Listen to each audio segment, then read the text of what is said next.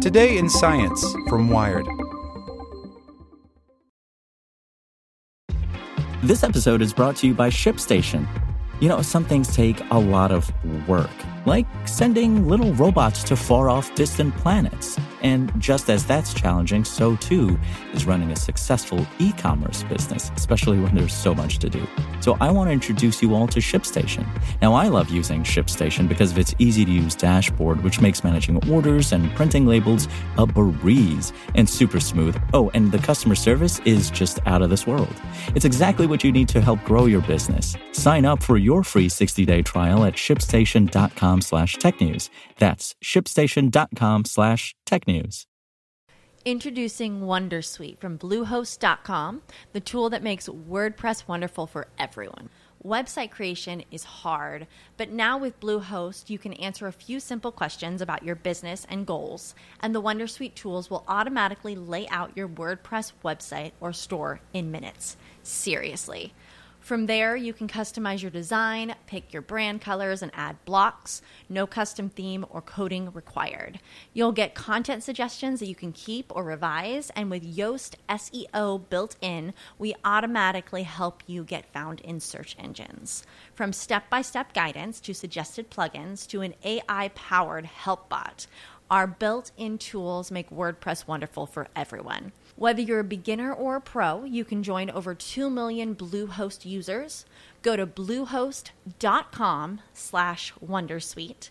That's bluehost.com/wondersuite. Here's today's spoken edition of Wired. Job Alert. How would you like to babysit robots? By Matt Simon. Book a night at LAX's Residence Inn, and you may be fortunate enough to meet an employee named Wally. His gig is relatively pedestrian, bring you room service, navigate around the hotel's clientele in the lobby and halls. But Wally's life is far more difficult than it seems. If you put a tray out in front of your door, for instance, he can't get to you. If a cart is blocking the hall, he can't push it out of the way. But fortunately for Wally, whenever he gets into a spot of trouble, he can call out for help. See, Wally is a robot, specifically a relay robot from a company called Savvy Oak. And when the machine finds itself in a particularly tricky situation, it relies on human agents in a call center way across the country in Pennsylvania to bail it out. When Wally makes the distress call, a real-life human answers, takes control of the robot, and guides it to safety.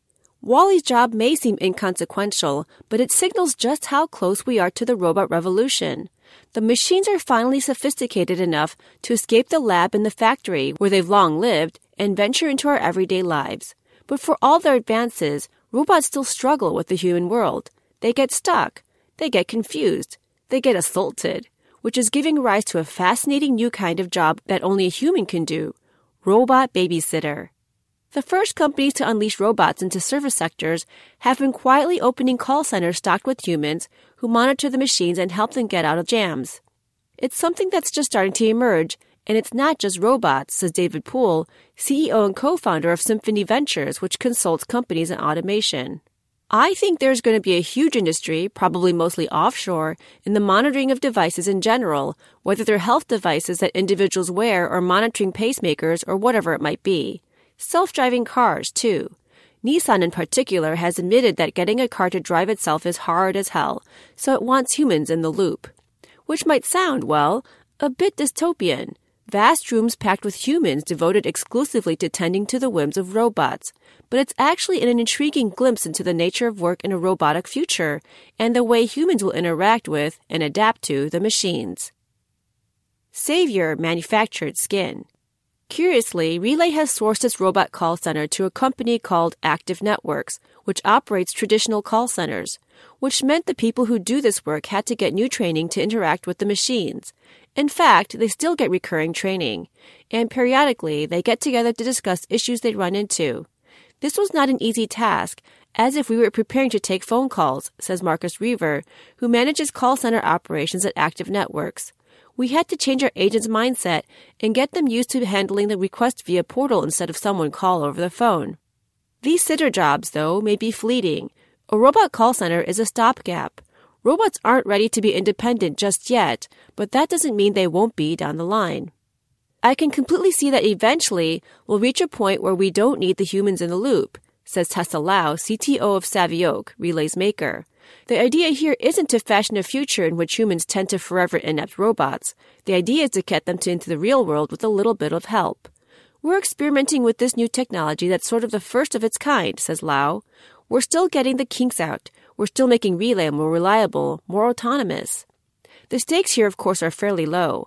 No one's life is in danger if the room service is a bit delayed. But another robot named Tug, made by Aethon in Pittsburgh, plays a more sensitive role as a hospital worker. It delivers drugs to doctors and nurses, as well as linens and foods.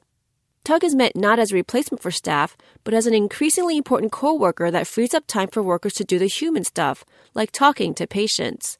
Still, though, Tug can get stuck in such a chaotic environment, so Command Center in this case provides peace of mind for the client.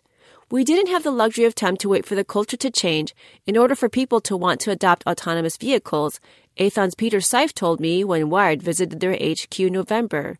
So we built this back end into the system where we can make customers comfortable that they were being watched, even though they made the leap of faith with us that they could have autonomous vehicles running within their facility. Can't we all just get along? Not everyone agrees to be watched by the bots, though. Late last year, one of Knightscope's security robots was patrolling around the San Francisco SPCA when a group setting up an encampment allegedly attacked it. When you're living outdoors, the lack of privacy is really dehumanizing after a while, where the public's eyes are always on you. Jennifer Friedenbach, executive director of San Francisco's Coalition on Homelessness, told Wired in December. That's really kind of a relief when nighttime comes, when you can just be without a lot of people around. And then there's this robot cruising around recording you. The question of privacy grows all the more complicated when you get sitters peering through robots' cameras from afar. A human interacting with a security robot might rightly assume that they're being recorded, but what they might not know is that Knightscope staffs a human call center 24/7 to monitor the robots. Who exactly is watching? Savioke's Relay robot, for its part, takes video in what you might consider public places like the lobby and hallway, but blurs video when it approaches a guest door, lest it witness something no robot or human needs to see. When there's a human behind the scenes, robots start to have an image problem. The value of a service robot, at least in part, is its impartiality. It lives to serve in a specific capacity, just for you, dear client. But a call center calls that presentation into question. How much control does the sitter have? And at what point does the robot start to take on its sitter's human personality? Savioke ran into this problem early on. The concern that we had was that we're trying to create a particular character that Relay has, says Lau. He's friendly. He's helpful. He's polite. If you open the door to having our call center arbitrarily create behaviors for Relay, like putting text on the screen, we can't necessarily control everything that people will type in. Savioke eventually decided to restrict what the sitters had power over. They can send him on a delivery. They can drive him around in a limited form to get his bearings again, but we decided not to allow them to sort of puppeteer him because he's really not a remote-controlled toy, says Lau. It's an interesting twist on what's known as human-robot interaction, a matter so complicated that it's spawned an entire academic field. How should robots anticipate our movements, for example? How do you design robots to subtly telegraph what they're capable of? And now with robot call centers, how does the dynamic change when the human is thousands of miles away from the robot they're interacting with and controlling? Ideally, you should be able to interact with the robot at some higher-level interface, guiding its higher-level actions to get unstuck or remedy the situation, says Anka Dragan, who studies human-robot interaction at UC Berkeley. What these high-level actions ought to be is an open question. Also an open question are the psychological effects of operating a robot from afar. Consider drone operators, who can develop PTSD even though they're sitting comfortably behind a computer monitor. Not that the sitters looking after Relay and other robots are in danger of doing the same, but there are interesting psychological implications here. For instance, could being so far disconnected from the machine encourage unethical behavior? We're certainly about to find out. Sure, the job of the robot sitter may be fleeting as the machines grow ever more sophisticated. Like children, robots grow up, and then the babysitter is out of a job. But for certain bots, a human may always be there, ready to come to the rescue. Want to learn how you can make smarter decisions with your money? Well, I've got the podcast for you. I'm Sean Piles, and I host NerdWallet's Smart Money Podcast. Our show features our team of nerds, personal finance experts in credit cards, banking, investing, and more. and they'll help you make the most of your money while cutting through the clutter and misinformation in today's world of personal finance. You'll get clarity on strategies to help you build your wealth, invest wisely, shop for financial products, and plan for major life events. Listen to NerdWallet's Smart Money Podcast wherever you get your podcasts.